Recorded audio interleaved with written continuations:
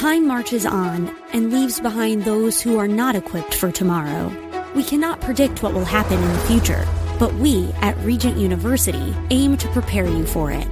With world-class professors and over 150 programs, the opportunities to find success in your field are many.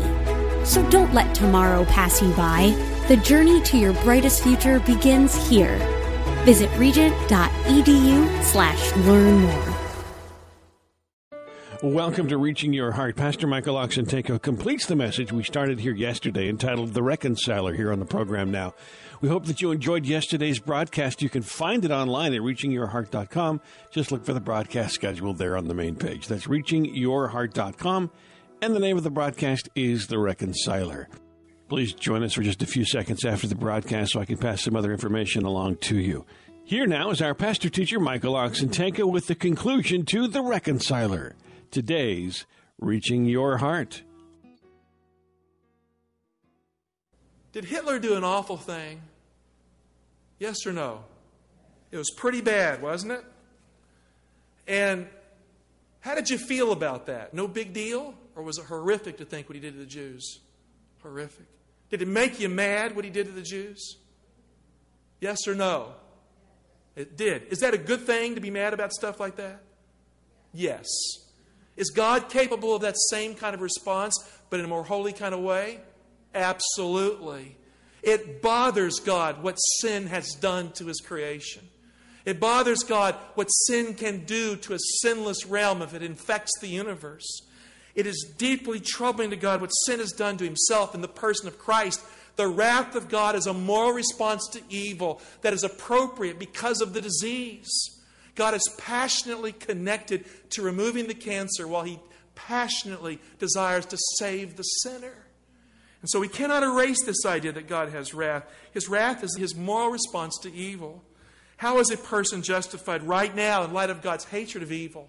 How is that possible? How can God deal with evil and save the sinner at the same time?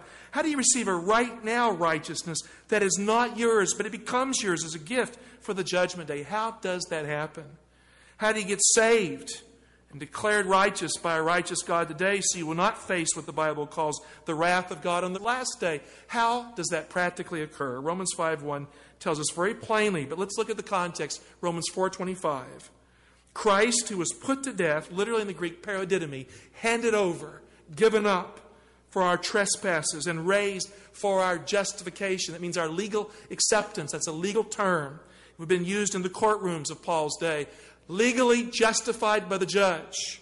He was raised for that purpose. Therefore, since we are justified, and here's the means by which it occurs in our experience. Justified by what? By faith. You see, this is why John 3:16 says, "For God so loved the world, that He gave His only Son, that whoever believes in Him," that means exercising faith in Him as a Savior from sin, we have peace with God through our Lord Jesus Christ. That the whosoever of John 3:16 should not perish. So Romans 5:1, therefore, since we are justified by faith, we have peace with God through our Lord Jesus Christ. Christ is reconciled. Through Him we have obtained access to this grace in which we stand, and we rejoice in our hope of sharing the glory of God. Good things come because of the apostolic gospel. In the gospel we receive four things concretely stated here. Number one, gift number one, we are justified by faith. That means not guilty for the judgment day right now in your relationship to God. That's what faith brings when you accept Jesus in a real way. Now, I'm going to say what accepting Jesus is not. Accepting Jesus is not some emotional feeling where you treat Jesus as just a buddy-buddy friend.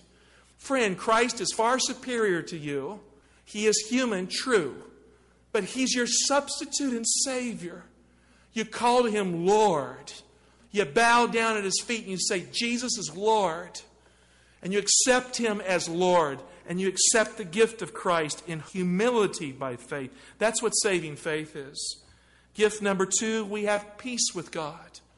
God is not at war with the person who bows down at the feet of Jesus because God has given Christ to save you. Gift number three, we have access to grace in Jesus. What's grace? It's the goodness, the attitude of favor that comes from God The favor of God, who is righteous and holy, is given to the sinner who clings to Jesus as Savior. In the gift of Christ, we have grace, we have peace. And gift number 4, Paul says, we rejoice with hope for the future glory that will be shared with Jesus. I mean, life is not a dead-end road that goes to nowhere, friend. If you have Jesus, life has glory at the end of the road. There is a future that is promising in Christ. Now, let's summarize all of this in the negative sense. If you do not have Jesus, you have nothing. Why? Because there is no other name under heaven and earth whereby a person can be saved but the one who came from God to save us for God, the reconciler. These are great things that God has done in Jesus, and we get them by faith in Jesus Christ alone.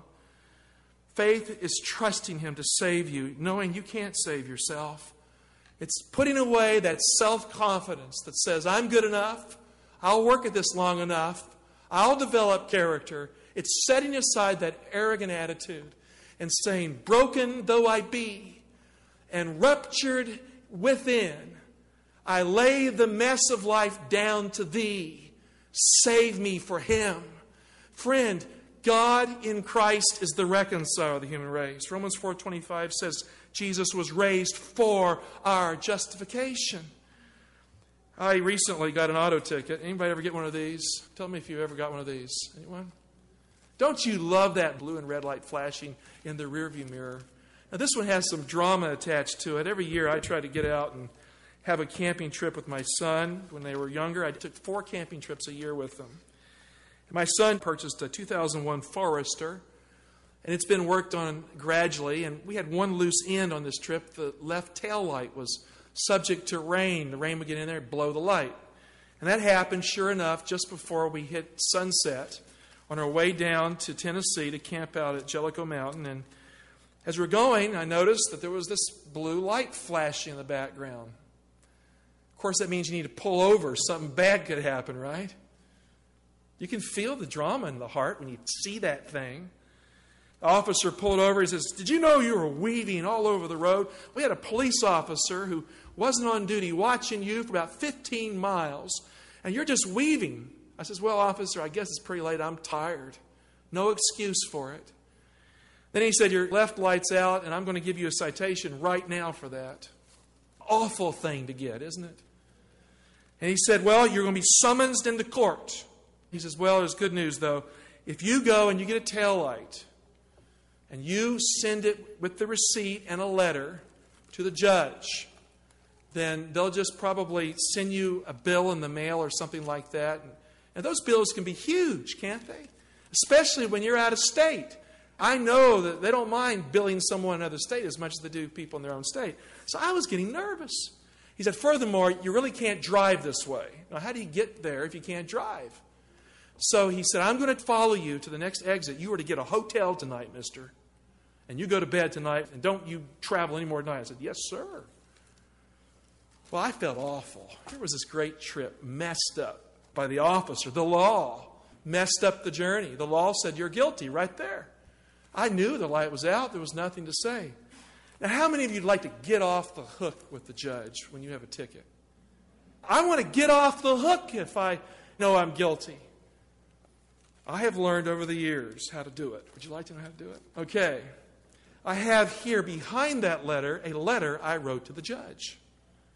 I'm not going to read it all to you, but I'm going to give you the essence of it right here. Your Honor. Now, you don't want to say, dear sir, or something like that. Your Honor. Every judge likes to hear the fact that they are an honorable administrator of justice.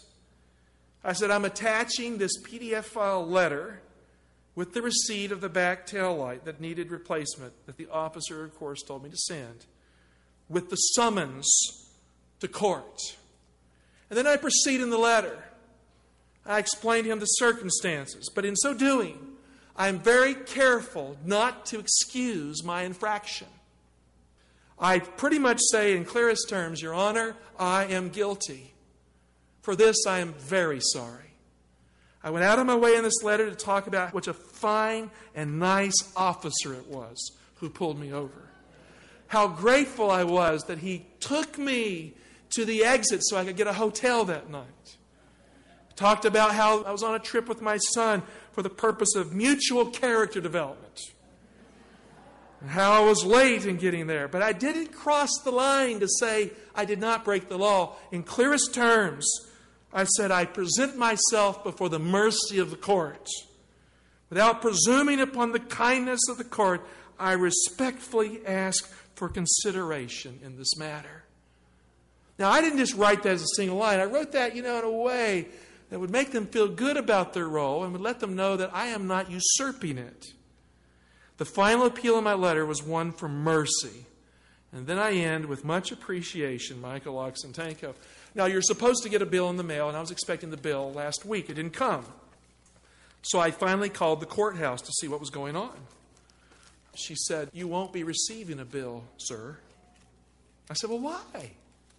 She says, "Because the judge threw it out of court." So I have a nice memory of breaking the law and of the mercy of the judge in my hand here. Not guilty. Friend, that's our problem. Don't let some smart person tell you it's different than that. It's not. We've broken God's law. Everyone here has fallen short of the glory of God, have we not? And we can play mind games with theology. It doesn't change the fact that that's the truth. And in the judgment day, that's what condemns you.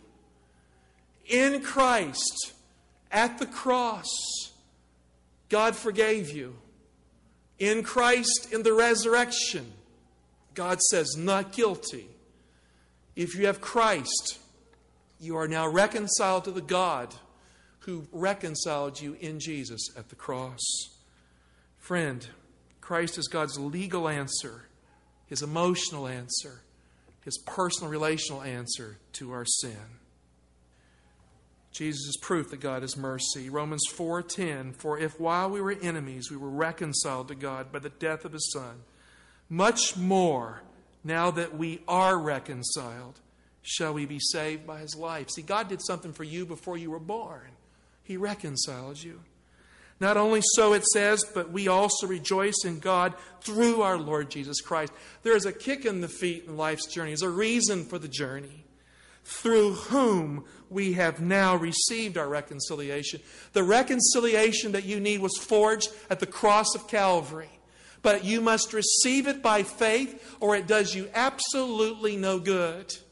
We receive it on our knees by faith when we believe in Christ and we say, "Jesus, you are Lord." Friend, whatever is in the way in your life, it was removed by the death of Jesus so that the resurrection could be the foretaste of your resurrection. My favorite theologian put it this way in Testimonies for the Church, Volume 2. In Christ were united the human and the divine. His mission was to reconcile God and man, to unite the finite with the infinite. This was the only way. There was no plan B. It was the only way in which fallen men could be exalted through the merits of the blood of Christ to be partakers of the divine nature. Perhaps my favorite quote in all her writings, Youth Instructor, June 28, 1900. "But the emancipation papers of the race have been signed by the blood of the Son of God. A way has been opened for the message of hope and mercy to be carried to the ends of the earth. Now whosoever will may take hold of God's strength and make peace with Him. The heathen are no longer to be wrapped in the darkness of superstition. The gloom is to disappear before the bright beams of the Sun of Righteousness. Friend, there is no barrier between God's grace and your need, between His mercy and your mess. God's mercy is receivable. God's grace is transferable. God's goodness is imputable. And God's righteousness is able to cover your deficiency with His goodness in Jesus Christ. For God so loved the world that He gave Jesus to reconcile you unto Himself. Now, how do we know that the world was reconciled at the cross of Calvary? Friend, Christ didn't just die for Christians. He died for everyone in every world religion. Did you hear me? There'll be men and women in the kingdom of God who never heard the name of Christ, who are yearning for a Savior. They'll get what they have yearned for in the resurrection of the just. Paul says when men and women who do not have the law do by nature what the law requires in Romans 2. They are a law unto themselves. Their consciences excusing them, or perhaps excusing them, or condemning them on that day when by my gospel God judges the secrets of men's hearts by Christ Jesus. In John 17, speaking of the past, he says the times of ignorance God winked at. He doesn't hold people accountable for what they don't know. But he says this in the clearest terms. But he has appointed a day whereby he will judge the world through one man, Jesus Christ. And this he has given evidence to all men by raising him from the dead. Christ has overcome the grave because he's the life giver. God in Christ reconciled us to God. There are two very clear statements of the cross of Calvary that I believe provide the statement of proof from Jesus himself that this was a done deal, finished in him at the cross. Luke 23:34. Here is Christ's request. Jesus said, Father, forgive them. They know not what they do. You've read that before, haven't you? The second, John 19:30. When Jesus therefore had received the vinegar, he said, it is finished. And he bowed his head and gave up the ghost. Father, forgive them is one statement. The last one, it is finished. God says through the Apostle Paul, God was in Christ on that day. God in Christ forgave us all our sins, the Apostle Paul says. Paul affirms the truth of what was said and what was done by Jesus as the truth that will transform a life out of control. You know, this is hard for people to believe who by nature think they're good people. None of us are good. And we'll know it when we stand in the presence of a righteous God at the end of the age, that not a one of us is good. And so God's mercy in Jesus found us where we're at. 2 Corinthians 5:17, therefore, if anyone is in Christ, now that happens by faith in him as Savior, he is a new creation. The old has passed away. Behold, the new has come. That means your life gets changed right now. Who you are, the status you have with God is transformed by the gift of God in Christ. Verse 18, it says, all this is from God. You can't make it happen on your own. You can't engineer a right now righteousness that makes you acceptable to God. All this is from God, who through Christ reconciled us to himself. Now he means at the cross, and gave us the ministry of reconciliation. That is, in Christ, God was reconciling the world to himself. Now, what does that mean? He explains himself. Next statement. Not counting their trespasses against them. I'll just underline that. Not counting their trespasses against them. And entrusting to us the message of reconciliation. A forgiven person is a good ambassador of forgiveness. A person who's received mercy can share mercy. A person who believes that God has given Christ can share the Christ that is the basis of belief. So we are ambassadors for Christ, God making his appeal through us. What God has done for you becomes the basis of what you can do for others. We beseech you on behalf of Christ, Paul writes, be reconciled to God. This is the most important fact of what we need to do. We must be reconciled to God. What does that mean? It means we must choose Jesus because he chose us. We must respond to the call, and not the kind of response that is a half-hearted response. The kind of response that lays the whole life at the foot of the person who literally went to hell for you so you could go to heaven. That's what it means. And have the love of God through the Holy Spirit poured into your life, because love begets love. God gave Christ because he loves us. For our sake, verse 21, it says, he made him to be sin who knew no sin, so that in him we might become the righteousness of God. What does reconciliation mean? It means that you don't have to prove anything to God anymore. You can't climb up to God in the rags of your own righteousness. Your works won't get you to him. God has already proven himself to you. The power of forgiveness is the power to change your life. Friend, God is not in the business of browbeating you into obedience. He has the power. He could do that. He didn't do that. I mean, the fact that Christ came the way he did, that he lived the kind of life he did, He humbly submitted himself in death for you. It means that God loves you, and God does not want to manipulate you into the kingdom of God. He wants you to choose Jesus with the evidence at hand. God has drawn you with tender cords of mercy to His very heart. The Holy Spirit draws us with the truth. God did not leave you to stand naked for the judgment day. He didn't do that. Adam and Eve left the Garden of Eden naked. Actually, they were on their way out naked, and God put animal skins on them, typical or prophetic foretaste of the cross of Christ. But at the very end of time, the second resurrection, at the end of the millennium, the unrighteous will arise with nothing but their rags, which is the nakedness in which they cannot face a holy God. Friend, God has provided a robe, and the robe is Jesus. At the cross, God covers you. He covers you with a right now righteousness you cannot earn. How do you respond to God like that? That's the most important question of your life. How do you respond? You love Him. How else do you respond? You love Him. You submit to Him in faith. You live for Him, which means that you obey Him. Now, does that mean you're perfect? No. But you don't let your sins get in the way of the one you love. That's why you live a life of repentance. And you're accepted in that journey. And if necessary at the end of life, you lay it down for Him because He is the life. Because when you really look into His eyes, you see love looking back at you into your eyes. Ukraine in recent months has been torn apart by hatred and division. Have you been following that on the television set, any of you? I mean, this is a country that had anti-Semitism wrecking its internal works. You had religious bigotry going back and forth. You had animosity between political cultures. I mean, just a hot spot for bad things. Good people caught in the middle of a storm.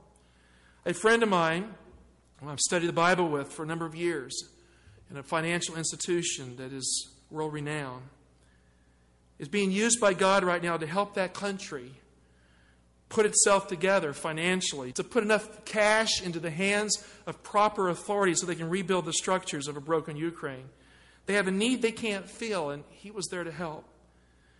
In the middle of the mess is a picture of Jesus Christ in glory beside a wooden statue of Jesus Christ on the cross. The Christ of the cross and the Christ of the resurrection join in a single picture of the gospel. Below the picture is the name Jesus with an exclamation mark. And I had this translated, and it reads, Jesus, we trust Ukraine to you. Jesus, we trust Ukraine to you. No one can heal the broken heart that is not reconciled, but the one who reconciled us to God. Maybe in your family there's a division that you can't heal. Christ can heal it because He's the reconciler. And maybe there's a war going on in your own personal life that you can't win. Christ can reconcile you. Friend, do not be at war with God anymore. Don't give Him a hard time as He seeks to forgive you. Don't second guess the grace that was given to you in Jesus. God has forgiven you. God has reconciled you. And don't let some super smart, self-made theologian tell you He hasn't done it. The Bible's clear He has. And friend, in Christ is all the future that God has for you. You know, the right response is faith, joy, and love, and a submissive heart that grows in grace. Get on your knees, and you be reconciled to God for Jesus' sake. Lord,